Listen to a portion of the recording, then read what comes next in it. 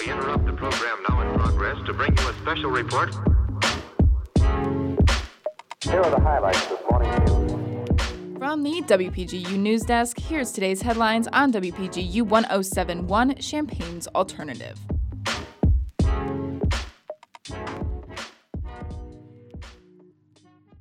From WPGU News, I'm Tori Gelman.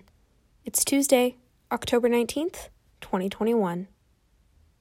Tensions are running high in Urbana over proposed technology to help police investigate violent crime.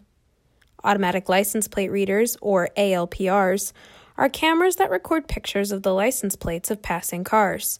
The city of Urbana is considering the tech to assist law enforcement with gun violence cases, which have seen a dramatic spike in the past year. WPGU's Justin Malone has more. Community members spoke out primarily against ALPRs during last night's Urbana City Council meeting. Among their concerns, privacy and efficacy, as well as potential misuse. Councilwoman Sharice Hersey, who proposed the technology, defended against those privacy concerns. Nothing really invades your privacy more than a bullet in your house. The council voted 5-2 to defer the vote on funding ALPRs last night. Many council members say they still have questions. Justin Malone, WPGU News. Jury selection in the trial of the 3 men charged with murdering Ahmaud Arbery began yesterday. Arbery, a black man, was killed by 3 white men over a year and a half ago in Georgia while on a jog. The 3 men were charged after a video of the killing went public, which contributed to the Black Lives Matter protests last year. The men are being charged with malice and felony murder, aggravated assault, false imprisonment, and criminal attempt to commit false imprisonment. 600 potential jurors were questioned yesterday, and 400 more possible jurors will appear in court next Monday.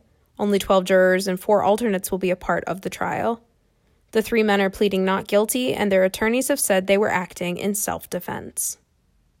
Former Secretary of State Colin Powell has died due to complications from COVID-19. He was 84.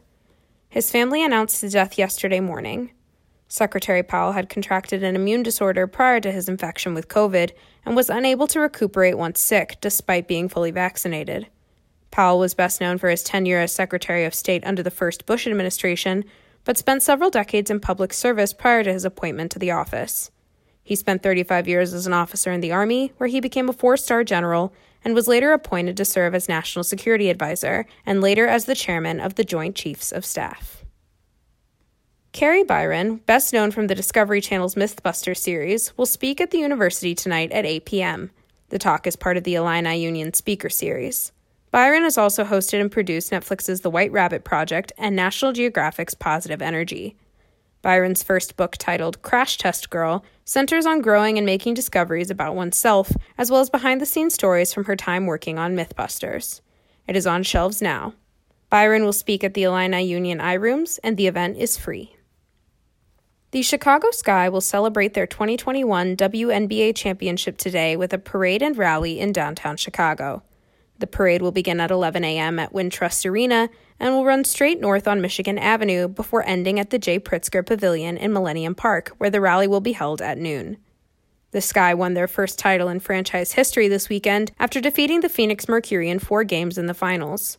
The 6-seeded Sky went 16-16 in the regular season and won 2 straight single-elimination games before beating the number 1 seed Connecticut Sun in 4 games in the semifinals.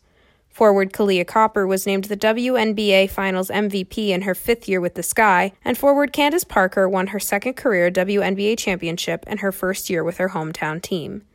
Head coach James Wade also won his first title as a head coach after winning 3 championships as an assistant with the Minnesota Lynx and a Russian women's team. No pre-registration is required to attend the events, and masks are encouraged for attendees. And that is the news for today.